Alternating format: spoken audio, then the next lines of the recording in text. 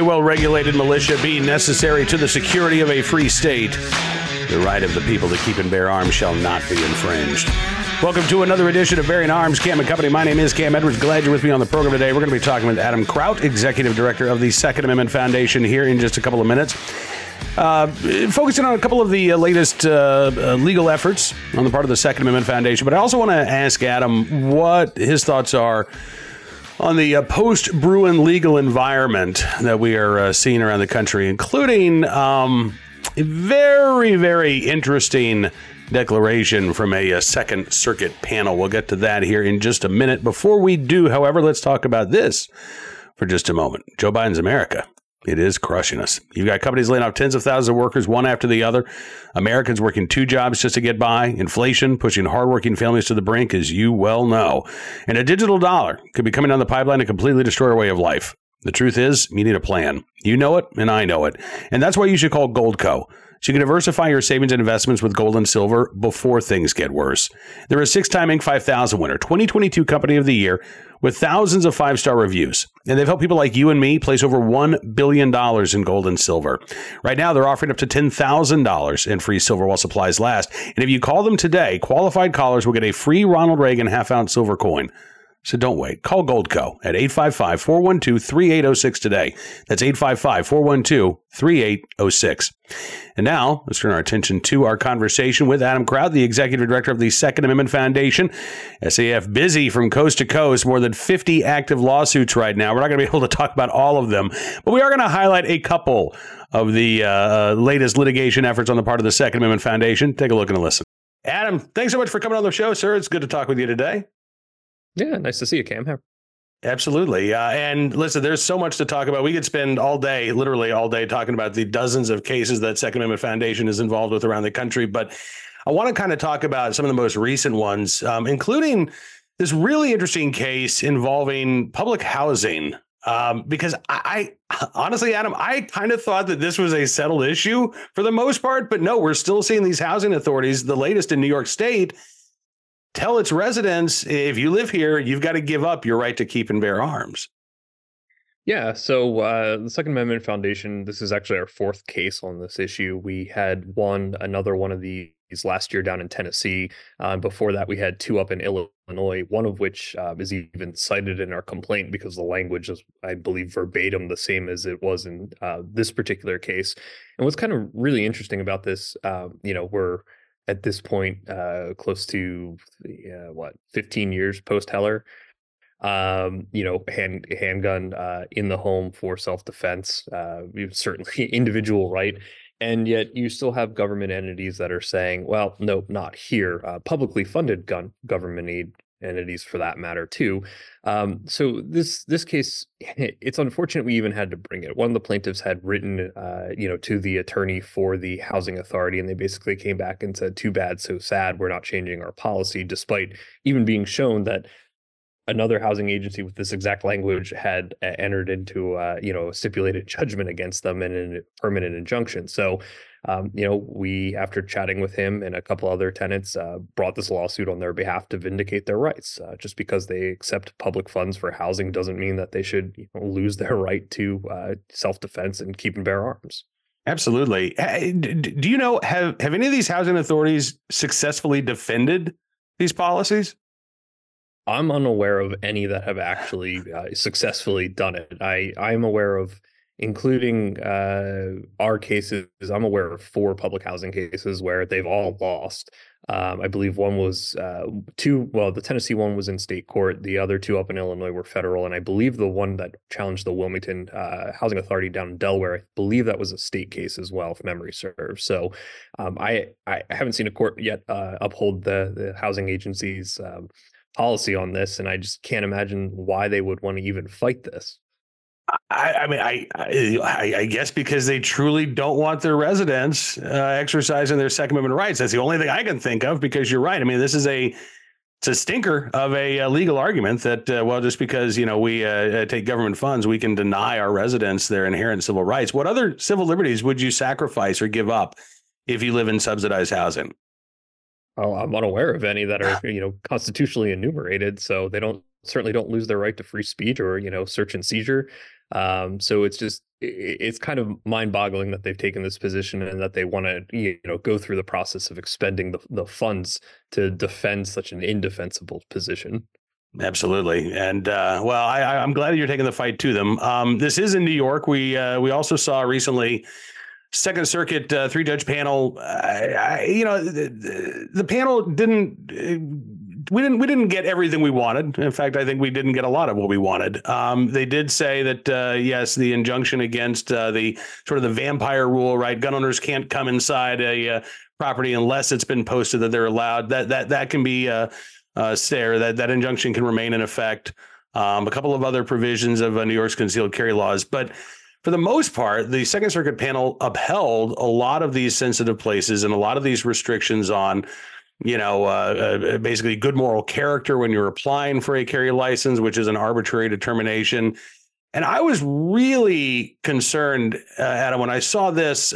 Matthew Placken, the Attorney General from New Jersey, cited the Second Circuit. He's asking the Third Circuit to basically follow suit and to allow for enforcement of New Jersey's post-Bruen carry laws. And he said that, among other points, the panel cautioned against putting too much stock in the lack of, quote, positive legislation from a particular place, which Placken says noted may well reflect a, quote, lack of political demand rather than constitutional limitations. The panel also noted that evidence that some jurisdictions actually attempted to enact analogous regulations that were rejected on constitutional grounds is more probative, and a lack of such constitutional disputes suggests that the restriction's permissibility was settled. This, I got to tell you, Adam, this seems to me a very, very dangerous road that the Second Circuit is going down, because the Supreme Court said in Bruen that the test is the text of the Second Amendment and then the history and the tradition of the right to keep and bear arms. And again, we're talking about a national tradition, right? So, a couple of territorial laws or a couple of local ordinances is not evidence of a long-standing national tradition. And here you have the Second Circuit say, well, just because there aren't any historical analogs for the state of New York to point to, that's okay. We can still say that these sensitive places are allowed. We can still say that these good moral character clauses are acceptable, even if there's no historic analog. Isn't this just a flat-out rejection or a rewriting of the Bruen test? It sure seemingly is a way that they're just trying to skirt what the Supreme Court has said, again, for this time, however many times they've said it in the past, because the test that came out of Bruen was really what Heller said. And the court came back finally and said, we told you, and they reiterated it several times. The court also said that the lack of laws, analogous or verbatim copies that existed at the time, if that issue was something that was dealt with, and certainly people were violent throughout history, and that, restrictions on other things did exist, that's probative that, it was considered and settled that these laws, don't comport with the constitutional requirements that the Second Amendment demands. So I think it's judges trying to be clever with ways that they can help assist the states uphold their new laws that they've implemented. I mean, you look at particularly the sensitive places laws that were enacted post-Bruen. A lot of these we've never seen before in any context, prior to even with the restrictive permitting regimes, the people that were able to actually acquire permits never had these restrictions. So all of a sudden to say that, oh yeah, all these places are now off limits and this comports with the nation's history and tradition is just, it's a interesting case study in how to potentially ignore what the Supreme Court says. And it's going to draw the ire of the Supreme Court because they clearly said what they meant more than once. Yeah, absolutely. And we've seen the court take a hands-off approach to these emergency appeals to date, and it's been frustrating to watch. I don't think that it is indicative of where the court actually stands on these issues, but it is frustrating that they have not intervened at early stages of the case. But maybe when you see flagrant rewriting of the Supreme Court's decisions, like what we're seeing from the Second Circuit, maybe that will prod the Supreme Court to say, all right, you know what, it is time for us to step in and set things right. Yeah, the Supreme Court is an interesting animal. I mean, there's plenty of people that study it and try to articulate the reasons why it does or doesn't do something. But one of the very basic premises is just from a procedural posture of where the case is in its trajectory. These are preliminary injunctions that have gone up on appeal. They're not decided on the merits, the underlying facts and issues of the case. And a lot of the time, the court wants that to be settled by the lower courts, although the way they rule on these is usually indicative of how they'd rule on the merits anyway. The other thing is that, there's currently sensitive places cases in 3, maybe 4 circuits off the top of my head. You have the Third Circuit with New Jersey, you have the Second Circuit with New York, you have the Ninth Circuit with California. And so, they also like to allow the circuits to kind of figure it out on their own. It might create a split where one circuit says, yes, this is permissible, another says no. And then the Supreme Court comes in and levels the playing field and sets it back to square one that, this is the law of the land and you all need to abide by this, which is exactly what we saw with Bruen. No, that's true. And you're right. We do have this going on in multiple circuit courts of appeals in various stages of a litigation as well. But, sooner rather than later, hopefully one of these cases will get the court's attention. We talked about the public housing case, but what are some of the areas, and I'll talk about generally the areas of litigation that you're looking at? Obviously, you've got a finite amount of resources of the Second Amendment Foundation. Can't accept every case or challenge every law immediately. So when you're looking at, okay, these are the cases that we need to pursue, what's guiding you right now, Adam?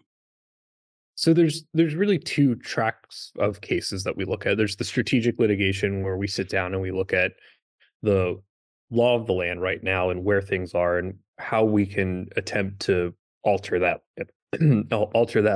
landscape for a positive result for the Second Amendment.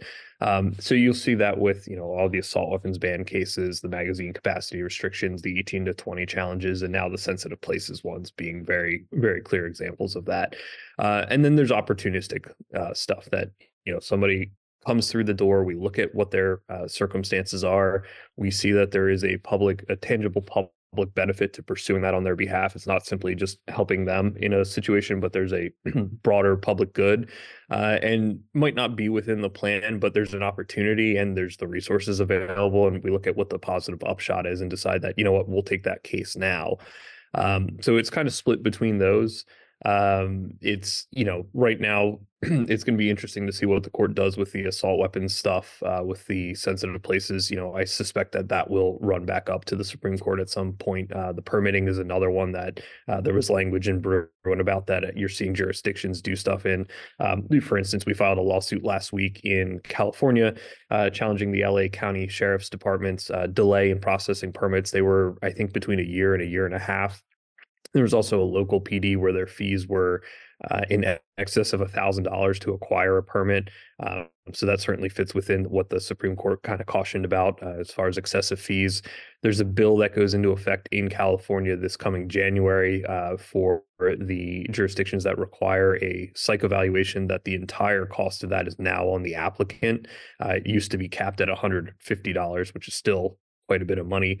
I'm from Pennsylvania. I mean, where I'm from, but to get a carry permit, it's $20. You walk into the sheriff's office, you fill out the application. We're point of contact states, run it for PICS, it pings NICS, and assuming you're not disqualified, you walk out the door with your permit. So it's sad that these other jurisdictions have imposed all these requirements, and not only the loopholes that people have to jump through to get one, but also the amount of money that somebody needs to expend, and then the time on top of that. Take off work, go here for an evaluation, apply here, it takes an hour, and for a lot of people that's just prohibitive from even being able to pursue it. Absolutely. No, you're absolutely right. I mean, in Virginia, it's not $20. I wish it was $20, but I think it's $50 for me to get my carry license. So it's still, it's not 4 figures like Laverne, California is charging, or a lot of these other jurisdictions. Yeah. It's not taking. Last time I had to apply, it was about 3 weeks before I got my permit. Unlike Los Angeles County, where it's 18 months or at least a year, and as long as 18 months. One of the other aspects, we were talking with Chuck Michelle about this lawsuit last week. One of the other aspects that I think is really important about that case is one of the plaintiffs doesn't live in California. He's a Florida resident, right? Who would like to be able to, he's a legal gun owner. He can carry in Florida, but he can't carry in California because no out-of-state residents can carry in Florida. There's no way for you or for I to carry in California legally because our permits aren't recognized and California doesn't have a non-resident permit process. To the best of my knowledge, Adam, this is the first case that really argues our right to keep and bear arms should not end at the state line, right? This is the first real case that gets into how do other states get to regulate our right to carry? Yeah, I'd be lying to you if I told you I was aware of another challenge on that exact issue. It's certainly something that does need to be resolved. California has, as you pointed out, erected a complete barrier to it. Not only will we not recognize your state's permits, regardless of the trading requirements, but we won't even allow you to apply for our permit. And I think that that's something that the courts are going to have to grapple with. And I don't see how they, arrive at any other conclusion other than, yes, there needs to be one pathway. Not sure it matters which pathway, but either you need to allow people to apply for non-resident permits or you need to recognize out-of-state permits. And that could we could really get into the weeds into that discussion as to, okay, if we're going to recognize other permits, do they need to have the exact trading requirements or something substantially similar? And that was, prior to Bruen, a lot of times that's exactly how some states did in fact look at it. Your requirements are similar to ours, so we'll recognize yours, or you don't have any trading, so we're not going to recognize yours, but we do have a non-resident permit you can apply for, things like that. Yeah. Well, and again, I mean, all of this hopefully gets fleshed out. It would be nice if we actually had people on the other side who recognize that we are talking about a fundamental civil right, but I guess we're going to have to keep litigating until they get it through their skulls that is, in fact, what we're talking about. That is, in fact, what they're infringing on. And that's why groups like the Second Amendment Foundation won't stop fighting until this right is strong and secure. Yeah, and unfortunately, it is not a fast process. That is the sad part about it. And I always try to caution people that just because a lawsuit was filed doesn't mean you're going to see results immediately. Sometimes you get a good pathway and you get a good preliminary injunction that stands, and you do get results immediately. And other times it can take years to deal with that stuff. Yeah, no, absolutely. And I mean, I think Bruen's a perfect example of this, right? I mean, Bruen wasn't even really the first case that we were hoping would be a vehicle for right to carry. I mean, you can go all the way back to Peruta in California, right? And then the New York State Rifle and Pistol Association versus New York City, which was mooted when New York City changed its rules. So, yeah, the fight to get justice here, you're right. It's not quick. It's certainly not easy. But, it is not only critically important. We're winning. We're seeing these victories, and we can talk about the desperation of these activist judges to try to uphold some of these gun control laws. But I will say, I think in the post-Bruen environment, we are seeing some successes that we would not have otherwise. Do you agree? Oh, yeah, absolutely. And when you see judges that are appointed by Democratic presidents, usually there's an inference that they are a liberal judge. Sometimes there's horse trading that goes on in the Senate and, a Democrat will appoint a Republican for something else. But when you see judges that are appointed by Democratic presidents ruling in favor of, the plaintiff and validating that there is a Second Amendment right on things that you never would have thought prior to Bruen would have ever been a thing, I would say it's safe to say that, a lot of good has come out of Bruen. And, some of the courts are trying to inject and muddy the waters with, what the Second Circuit just did as to, okay, well, how can we take something that's clear and make it so that there's some room to wiggle around in again? And I think you're just always going to kind of see that gamesmanship, unfortunately, to some extent. Yeah, I think you're right. Well, listen, Adam, thank you so much for spending some time with us today. I really appreciate it. Look forward to doing this again very soon. And of course, if folks want more information about what Second Amendment Foundation is doing, if they want to get involved in the fight themselves, saf.org is the website. And thank you for all of your activism, Adam, really. Yeah, well, thank you. And it was great to be here. And I look forward to joining you again, Cam. Me too. We'll talk again soon. Adam Kraut joined us from the Second Amendment Foundation here on Bearing Arms, Cam and Company. My thanks to Adam for joining us on the program today. Looking forward to welcoming him back again in the very near future. Right now, let's turn our attention to today's armed citizen story, our good deed of the day, and our recidivist report. We will start there with a case out of Joplin, Missouri, where a suspended sentence, actually more than one, has been granted in a home invasion and robbery case. Yeah, I mean, that's a pretty serious crime, right? 35-year-old man pleaded guilty this week to 2 of the 5 felony counts he was facing in this home invasion robbery. And Ricky Cook of Joplin, Missouri, was granted suspended sentences and probation. in lieu of prison time. Jasper County Circuit Courts, where this all took place, Cook was originally charged with first-degree robbery, armed criminal action, resisting arrest, and stealing, as well as a misdemeanor count of assault. He ended up taking a guilty plea to one count of first-degree burglary, one count of stealing, and the felony counts of first-degree burglary, armed criminal action, resisting arrest, as well as the misdemeanor charge, all dismissed. The judge accepting the plea bargain and assessing Cook 7 years on each conviction. So, again, I mean, if these sentences have been ordered to be served consecutively, we're looking at 14 years concurrently, which is more common. Still looking at 7 years with, time off for good behavior, probably more like 3.5 to 4 years behind bars. But none of that's going to happen because the judge said, 7 years, but we're going to suspend all 7. Instead, we're going to place you on supervised probation for 5 years. So, and 75 hours of community service. Can't forget that, right? And if you don't abide by the terms of your probation, then theoretically we could sentence you to the original 7 years, but that rarely, if ever, happens. So the facts of this case, October 10th of last year, Cook unlawfully entered a home in Joplin, armed with a handgun, threatened to shoot a victim if he did not comply with his demands. He then stole some coins, cash, personal checks, and clothing. Joplin police tried to stop a motorcyclist whose clothing matched the description of the suspect. He ended up fleeing, but was taken into custody when his motorcycle broke down. The motorcyclist, identified as the defendant in this case, in possession of a coat that had been taken from Kirby, the victim in this case.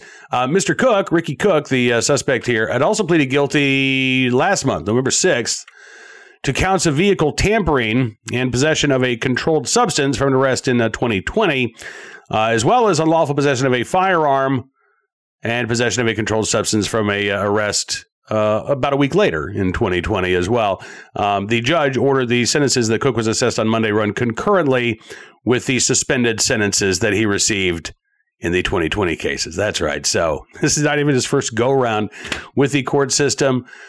Previous felony convictions and suspended sentences, that time increased criminal activity. Now you're up to a home invasion and a robbery, still a suspended sentence. You got to ask the question, what the hell does it take to actually be sentenced to prison in the show me state of Missouri these days? All right, on to today's armed citizen story.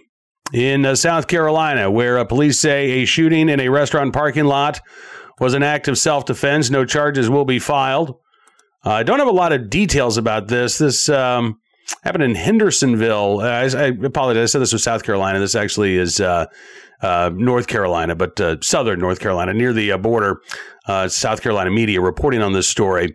But the Hendersonville, North Carolina Police Department said on Tuesday that a shooting back on November 24th, in which a 30-year-old from Asheville, North Carolina, Elijah Edward Timmons, was shot and killed.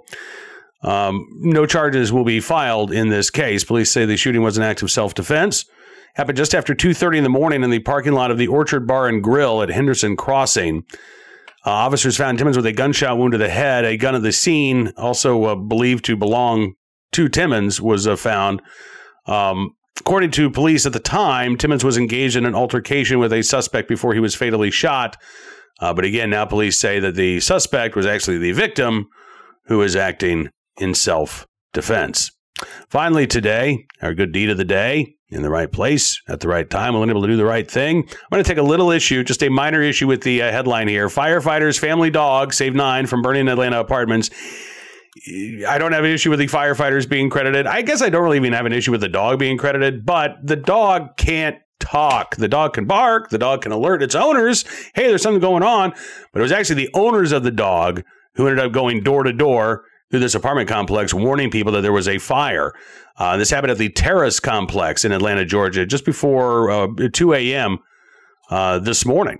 So apparently this just a few hours ago. Susan Davis lives in the building. She says she was sleeping when her neighbor warned her about the fire. She said, I woke up by people hollering, fire, fire, smoke, smoke, let's go. She said, I started out the front door, smoke, and then the flames hit. I had to back up, go through the back door. Some of her neighbors were not as lucky. Folks on the higher levels found themselves with nowhere to go, unable to escape the flames. Firefighters say when they showed up on scene, there was a pregnant woman and 3 small children who were hanging out of an upstairs window screaming for help. Firefighters were able to rescue them, and then they realized that there were more victims in the back of the building. They found 5 adults trapped on a balcony. They were also brought to the ground safely. And neighbors say that, again, that they were first alerted that something was wrong by a family dog named Summer. Summer started barking, woke up her family, and then the family went around warning the other residents. Davis says the dog let us know. She let us know that there was smoke in the house. Well, yeah, the dog, again, and its owners. Let's not forget the humans involved here. Very glad that Summer, started barking. Hope that Summer gets a big treat, but in the right place at the right time, willing and able to do the right thing. Are Summer's owners, who rather than just fleeing to safety themselves, again, took the time to warn their neighbors that they too needed to flee the scene. Glad that everybody was able to make it out safe and sound. Thanks again to the quick thinking of, yes, Summer the dog, but its owners and the firefighters who arrived on scene as well. So we, again, tip of the cap to the owners there, and hopefully Summer gets some steak tonight. That is going to do it for this edition of Bruen Arms Cam & Company. I want to thank you for being a part of the program as always. Looking forward to seeing you back here again tomorrow as we continue discussing the latest Second Amendment news and information from all across the nation. Of course, you don't have to wait until tomorrow's Cam & Company. Just go to BruenArms.com. We are constantly updating the website with the latest 2A information that you need to know about. And if you like what you see, I'd encourage you to become a VIP or VIP Gold member. Actually doing, by the time you see this, I will have done this week's VIP Gold live chat with Hot Air's Ed Morrissey. But we do it every Wednesday. Would love for you to be a part of it as well. All you have to do, go to BruenArms.com/subscribe. Use the promo code GUNRIGHTS. You can get a significant savings on your VIP or VIP Gold membership. And as our way of saying thanks for showing your support, we're going to give you exclusive content you won't find anywhere else, like the live chat that we do every week with Ed Morrissey, but also daily content as well. News stories, analysis you won't find anywhere else, because your support really does matter. It truly makes a difference. So thank you again. We'll see you back here tomorrow. Until then, be well, be safe, and be free.